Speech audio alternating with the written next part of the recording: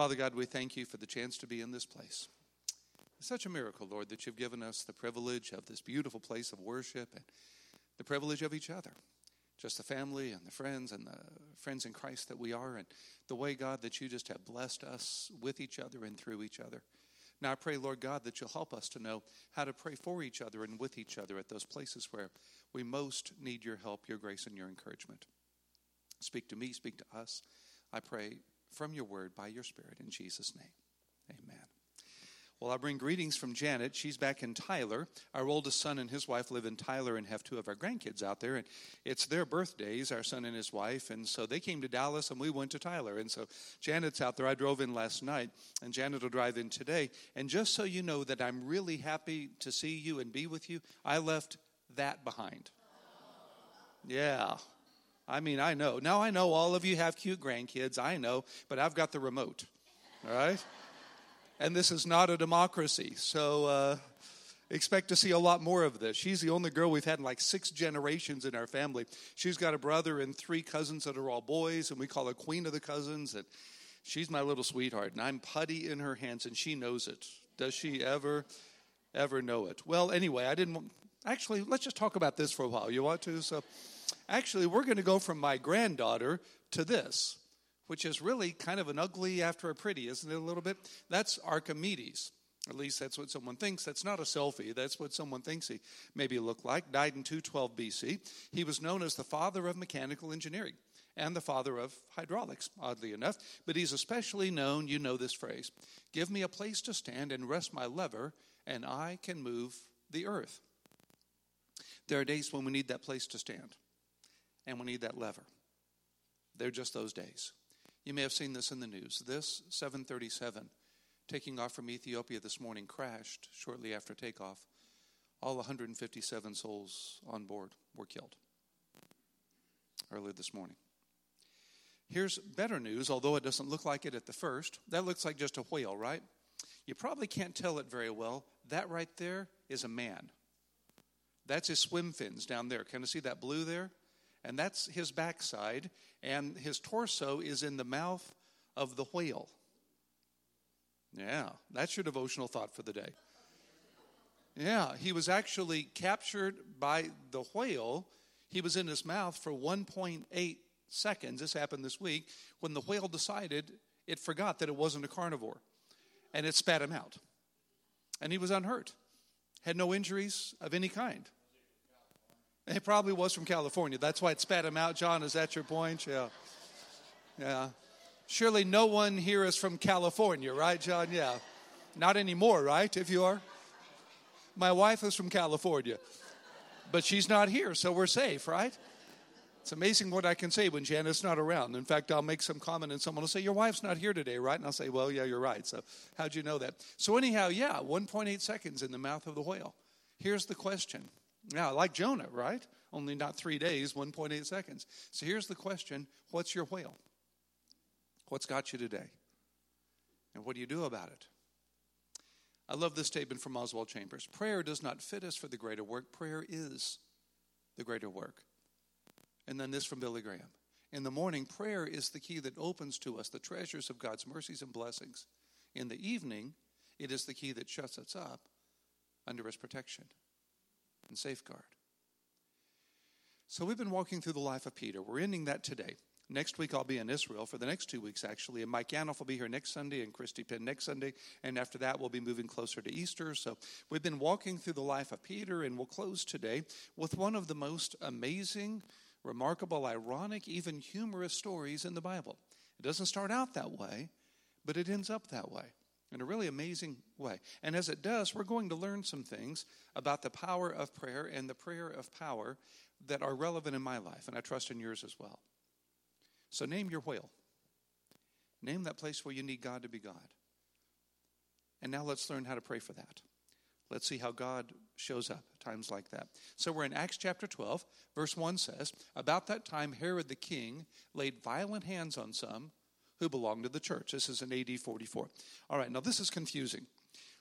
The Bible was written, obviously, New Testament in the first century to people that knew the times and the context and all of that. We come along 20 centuries later, and there are parts of it we just need some help with, and Herod is one of them. You walk through the Gospels and the book of Acts, and these Herods keep popping up. And you keep thinking, well, wait a minute, how could all that be one guy? Well, they're not. There's actually three of them of significance in the New Testament. Let me explain that very quickly. The first Herod, the one that starts it all, is this guy. That's known as Herod the Great. All right? He's the Herod that tried to kill baby Jesus. He died in 4 BC. He's the head of the line. All the Herods that come after him are descendants from him. So people sometimes ask me, if he was such a horrible person, why is he known as Herod the Great? Well, it wasn't for his character. It was not for his integrity. It was for his building prowess. For instance, he started the temple in Jerusalem known as Herod's Temple. It was actually not concluded until 67 A.D. He died in 4 B.C. They continued building it for 7 more decades, only finished it 3 years before the Romans destroyed it, actually. But it's known as Herod's Temple because he started that process. And then you go to Caesarea by the sea. I'll be there a week from tomorrow, actually. This is a port city that Herod built out of just water. All right, you look at that and think, okay, I can see how that could be a port. That's just a seacoast before Herod. He got blocks all the way from Pompeii out of volcanic ash, made them 50 feet long, 18 wide, 10 feet deep, and dropped them in the water like this to create a port out of nothing. Created all of that. And then down over here is his own palace, and you can't really see it, but that right there is a freshwater swimming pool built on seawater. Herod had to build an aqueduct bringing water from the Mount Carmel area miles up to the north, all the way down to that right there just to prove he could. That was Herod the Great, all right? He reigned from 37 BC to 4 BC, and this is his territory. That's the area in which he reigned. He died in 4 BC. His son, well, he had many sons. One of them, Herod Archelaus, ruled in this part here, but he was such a terrible ruler that the Romans took his area away from him. The one that matters to us next is known as Herod Antipas. That's the Herod on the right that had John the Baptist beheaded. Okay? It's not the same Herod as Herod the Great. That's his son, Herod Antipas, that had John the Baptist beheaded. That's the same Herod, the one on the right over here, that Pilate sent Jesus to on Good Friday. Remember how Pilate sent Jesus to Herod and Herod sent him back? Well, that's the Herod in question. At this point in time, his brother Archelaus had been such a terrible ruler that the Romans took away the area of Archelaus and put in Roman governors. That's the area. See the green? That's the area of Herod Antipas. That's the son of Herod the Great. This was ruled by 7 Roman governors in succession. You've probably heard of the 6th one, Pontius Pilate. Was the 6 or 7 Roman governors in that area. All right, then Herod Antipas has a son named Herod Agrippa, and that's the Herod of our text, all right, who died in 44 A.D. By this time, he was a better ruler than the other Herods had been, so he winds up getting all of his dad's kingdom back. So everything in green is Herod Agrippa. That's the area that he's ruling. And it's in 44 A.D. when this story begins in Acts chapter 12. All right? So that'll all be on the test. So you're all ready, right? All the Herods, right? So about that time, Herod the king, Herod Agrippa, grandson of Herod the Great, laid violent hands on some who belonged to the church. The Herods always had this problem. They were half Jew, half Idumean. And so they were trying to be Roman and they were trying to be Jews, and the Romans hated it when they were Jewish and the Jews hated it when they were leaning toward the Romans. But one of the things they figured out is everybody hated the Christians by this time. And so persecuting Christians got him in better stead with both the Romans and the Jews. And that's what Herod, the grandson of Herod the Great, is doing. He's laying violent hands on some who belong to the church. So he killed James, a brother of John, with the sword. This is not the James that wrote the book of Revelation, the book of James in the New Testament. This is the brother of John, who was one of the original disciples of Jesus. It was Peter, James, and John that were in the inner circle. This is that James. Not the James that wrote the book of James. That's actually the half-brother of Jesus that wrote the book of James and was the pastor in Jerusalem. It's just confusing, isn't it? You need a scorecard for some of these guys. So anyway, this is the James, the son of Zebedee, the brother of John. Had him killed with the sword. When he saw this pleased the Jews, he proceeded to arrest Peter also. All right, well, if killing one of Jesus' inner circle works out well, let's kill the leader. So he has Peter arrested, but this is during the days of unleavened bread. Passover is followed by a 7-day period known as the days of unleavened bread. So the whole thing's called that. All right? And so Herod can't have Peter executed until the sacred holidays are over with. The hypocrisy of that. is just amazing, isn't it? But that nonetheless is the way it worked. So when he seized him, he put him in prison, delivering him over to 4 squads of soldiers to guard him, intending after the Passover to bring him out to the people. So after Passover and the religious observances have been done, then he's going to bring Peter out, and he's going to show him to the people, and then he's going to have him executed publicly. All right? In the meanwhile, he's keeping him with 4 squads of soldiers. Each of the squads had 4 soldiers in it. So these are 16 soldiers guarding one guy, taking turns. 2 of them would be chained to him, and the other 2 would be guarding the entrance. And they would take rotations. All right? And that's how they were guarding this one person. That's how dangerous they thought Peter was, because of his preaching at Pentecost and the movement of the Holy Spirit and the movement of the kingdom as a result. They were keeping him right over here. That's, again, a model of what the temple of Jesus' day looked like. And over here is the fortress of Antonia, named for Mark Antony. That's the fortress where the Romans kept their soldiers and the garrisons and all of that. It's in that area right there.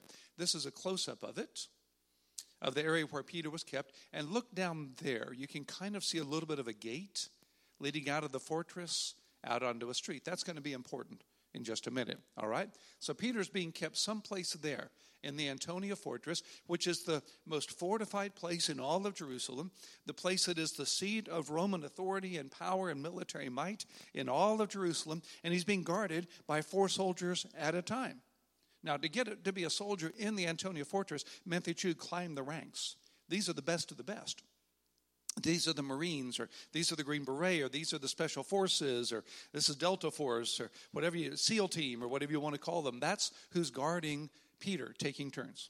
All right? So that's what Herod Agrippa has done to Peter. Now, what does the church do? Do they marshal a mob and try to free him? Do they raise some money and try to bribe his way out? Do they try some political solution to have him set free? Here's what the church does. Peter was kept in prison, but earnest prayer for him was made to God by the church. When Peter's in the mouth of the whale, that's what the church does. Earnest prayer for him was made to God by the church. That's the most instructive sentence on prayer, I think, in the entire Bible. Some years ago, I found this book. I'm trying to get it. There we go. By R.A. Torrey. It's the best book on prayer I've ever read. The Power of Prayer and the Prayer of Power. Really recommend it. I don't agree with everything, but it's really so well done. And in the book, he has a whole chapter on Acts 12:5. And it's out of that chapter that this outline comes that I'm offering you today. These are his thoughts in terms of the outline of this verse. So the first thing that he points out is, there are going to be 4 keys here. Peter's kept in prison. Earnest prayer was made to God by the church. The first thing to do is to pray together by the church. Get someone to pray for you. Get someone to pray with you. Pray together. Christianity is not a Lone Ranger sport. Every image of the church in the New Testament is a collective image. Body with many parts, a vine with many branches. Jesus promises, if 2 of you agree on earth about anything they ask, it will be done for them by my Father in heaven. Where 2 or 3 are gathered in my name, there am I among them.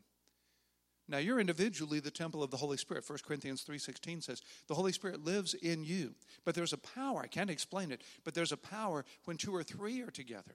There's a power when the church comes together. We have more power together than we do separately. It's one of the reasons Satan's always trying to divide the church. That's why you see so many controversies in churches and see so much division in churches, is because Satan knows the power of the united church threatens him in a way a divided church doesn't. I've read this. Chad, I should have asked you about this, but I've read that 2 horses working individually can do the work of 2 horses, but 2 horses working together can do the work of 40 horses. I hope that's true. Don't disagree if it's not. We'll just keep on moving. All right, there you go. Because it preaches well, right? 2 horses working together certainly do more than they do individually, right? And I've read that they do the work of 40 horses. So the first thing to do when the whale's got you is to pray together. Get someone to pray for you. Get someone to pray with you. Gather together. Pray together. The second thing to do is to pray with intensity. Earnest prayer for him was made to God by the church. The Bible speaks of Epaphras, Paul writing about him to the Colossians, who's one of you, a servant of Christ Jesus, greets you, always struggling on your behalf in his prayers, that you may stand mature and fully assured in all the will of God. For I bear him witness, he has worked hard for you and those in Laodicea and Hierapolis. And of course, Jesus is the best example. Being in anguish, he sweat and prayed more earnestly. His sweat was like drops of blood falling to the ground. It's not that when we pray passionately, we earn God's favor. It's not that we impress God. It's not that we force God to do something. It's that the more passionately we pray, the more we position ourselves to receive what he wants to give. When we pray from our hearts, God can bless our hearts. When we pray with all of us, God can speak to all of us. The more passionately we pray, the more powerfully God can answer. So when you're in the whale, pray together, pray earnestly. Imagine if the whale's got you, you'll be praying earnestly, right? The key is to pray earnestly for those that are in the whale, even when you're not. Because someday it'll be you. Pray earnestly, pray together, pray passionately, pray to God. Prayer for him was made to God by the church. And you're thinking, well, why is that up there? Of course you pray to God. But I've heard a lot of prayers I'm not sure were to God. There's a story about Bill Moyers when he was the press secretary for President Johnson, LBJ. He was in some role related to President Johnson. I think he was press secretary. Anyway, he was known as a minister, Baptist minister. And so they were at some gathering, and they asked Bill Moyers to lead in prayer. And so Bill Moyers began praying, and after a minute, President said, "Speak up, I can't hear you." And Bill Moyers said, "I wasn't speaking to you, Mr. President." How many prayers have you heard in public that were more for you than for God? Do we ever pray to impress people more than to speak to the Lord? When we pray, we need to consciously, intentionally see ourselves in the presence of the Almighty. That changes everything. Hard to pray flippant, brief, superficial prayers when you know you're talking to the God of the universe, right? I still remember my first time to meet one of the former presidents. I was in Atlanta, and a film director and producer in our church had been asked to put together a film clip that involved President Carter. And he asked if I just wanted to go along. So, of course, I did. And so we went over and spent the morning at the Carter Center getting set up. And then President Carter came in and did the shoot. And then he left, and we left, and all of that. Well, I knew ahead of time I was going to be doing this. So I thought about what I was going to wear. I thought about what I would say. I learned some things about the Carter Center before I got there. I wound up saying one sentence to the president, but I nonetheless wanted to be as prepared as possible for this because I was going to be in the presence of a former president of the United States. Well, the next time you pray, you're talking to the King of the universe. You'd want to be intentional about that, right? So you pray to God. And then last, pray specifically. Earnest prayer for him was made to God by the church. And again, you'd think, well, why is that there? Of course they're praying for him. But I've prayed a lot of generic prayers over the years. God bless him. What does that mean? If I ask you to bless Chad, picking on Chad today, you'd say, well, what do you mean by that? What do you want me to do for him, right? Bless. What does that mean? We often ask God to be with us. Lord, be with us. I mean, it's fine to pray that, I guess. But in Matthew 28:20, Jesus said, I am with you always to the very end of the age. You don't have to ask him to be with you. He's already with you. In fact, he's with you sometimes when you kind of wish he wasn't, you know. He's always with you. You're in his hand. No one can take you out of his hand, he said in John 10:29. But nonetheless, kind of a generic prayer, Lord, be with us, or Lord, bless us, or Lord, help us. I mean, I guess it's okay to pray that. But the more specifically you can pray, the more specifically God can answer. Pray prayers that you could answer if you were God. Pray prayers that you would know how to answer if you had the power of God, is the idea. That's Tori's outline. They're praying together. They're praying with intensity. They're praying to God. They're praying specifically. Now, let me show you what happens. All right, I'm just going to read the story. It would take too long to talk about it much, so I'm just going to read it very quickly. So here's what happens as a result. Verse 6, when Herod was about to bring Peter out on that very night, Peter was sleeping between two soldiers. I love that. Peter's about to be executed the next day, and he's asleep. That's the peace he has in Christ. That's the trust he has in the Lord. He's asleep the very night before he's going to be executed. He's bound with two chains guards on either side, and sentries before the door are guarding the prison. Remember those squads of 4? So one's chained to either side of them, and 2 of them are guarding the door in case someone's going to... The guards here are going to keep Peter from getting out, and the guards over there are going to keep someone from getting in, is the theory here. All right?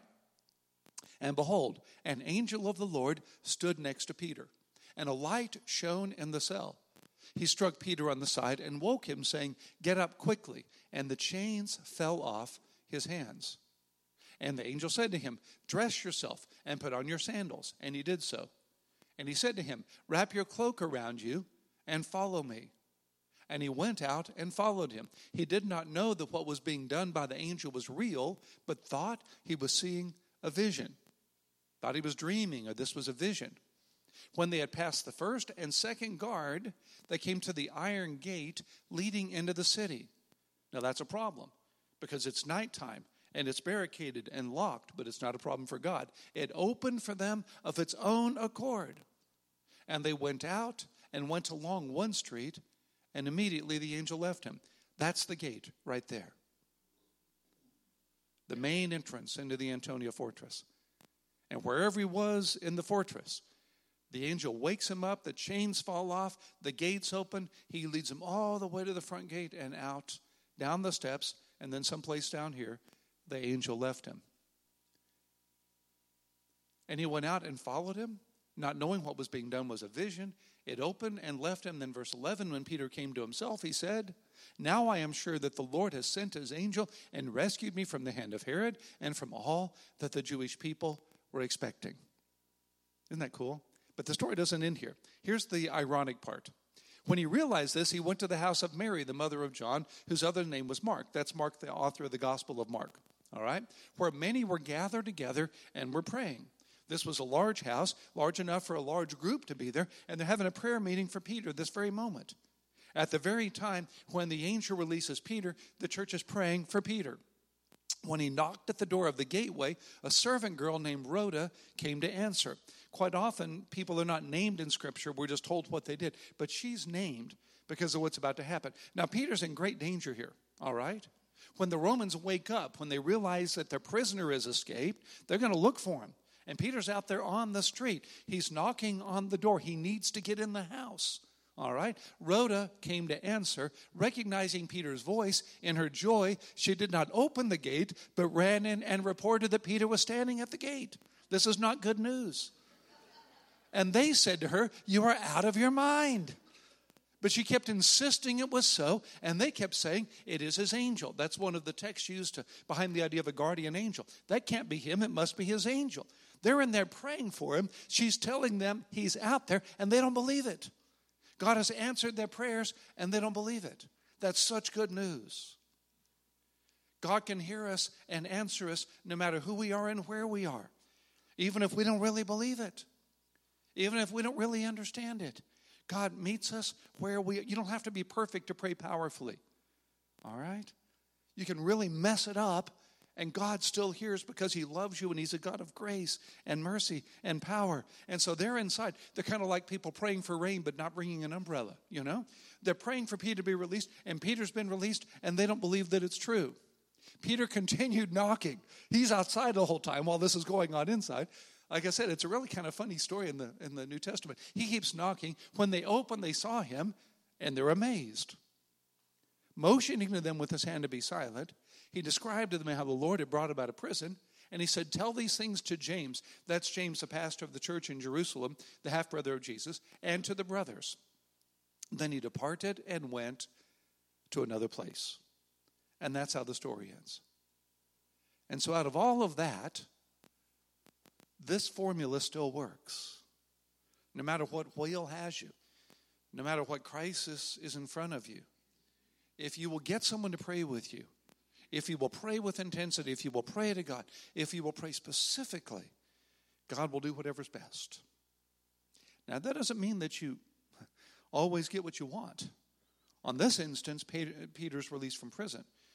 On another instance, Peter is crucified upside down. Talked about that last week. Doesn't mean that you'll never die. I mean, we will all die unless Jesus returns, right? It means God will do what's best. God always does what you ask or whatever's best. And God will do what's best. if we'll do what Acts 12:5 suggests. So don't let the enemy steal this from you, all right? Don't let the enemy cause you to think, okay, that's just a story in the New Testament. Don't think that. That's in the Bible for your sake. It's not in the Bible for Peter's sake. He'd never forget about it. It's in the Bible for your sake. Because God hasn't changed. He's the same yesterday, today, and forever.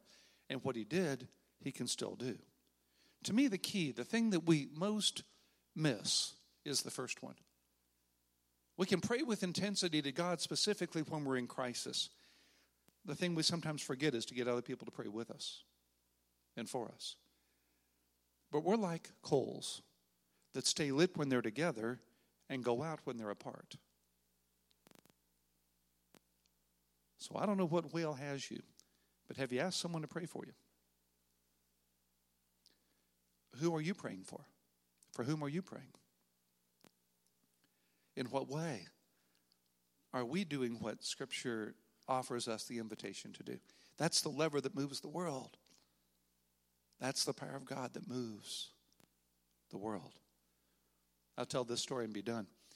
A few years ago, there was a group of missionaries that were on their way from across an open area, a hilly area, to get to a destination. It was a 2 days hike, and they had money with them, and they were really worried about the trip because there were robber bands that were known to be marauding that area, to be roving that area where they were traveling, but they had no choice. And so they set out, this group of missionaries. They had to camp overnight out in the open field, and then the next day they made their way to their destination.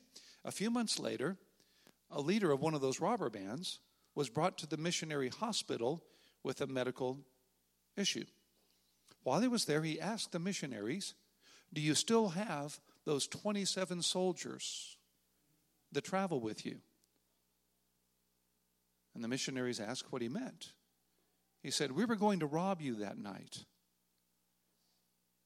but you had 27 soldiers standing around you, defending you."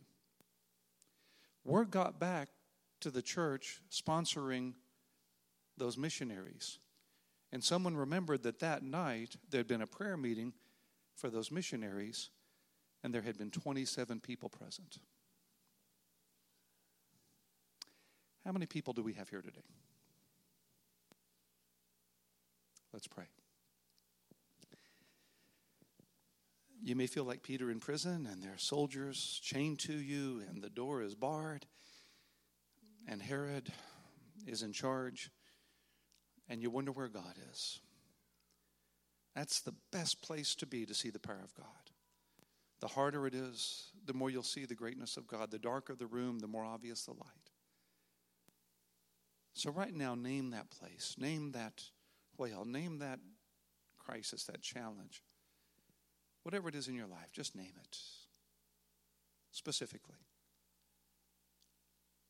Give it to God intentionally. And tell God that today you're going to ask someone else to pray for you.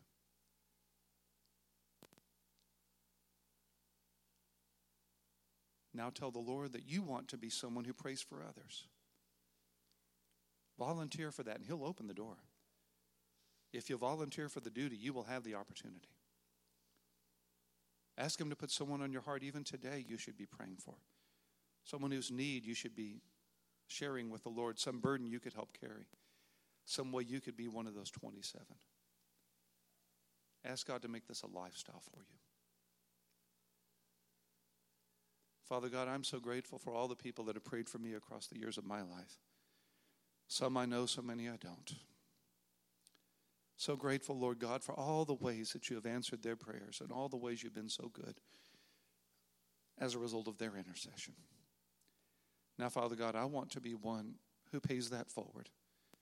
And so do we all, I think, Lord. We want to be people used by your Spirit in your power to make a difference that only your power can make when we pray. Help us to use this lever to change the world, even this day and this week. In Jesus' name, amen. God bless. Have a great week.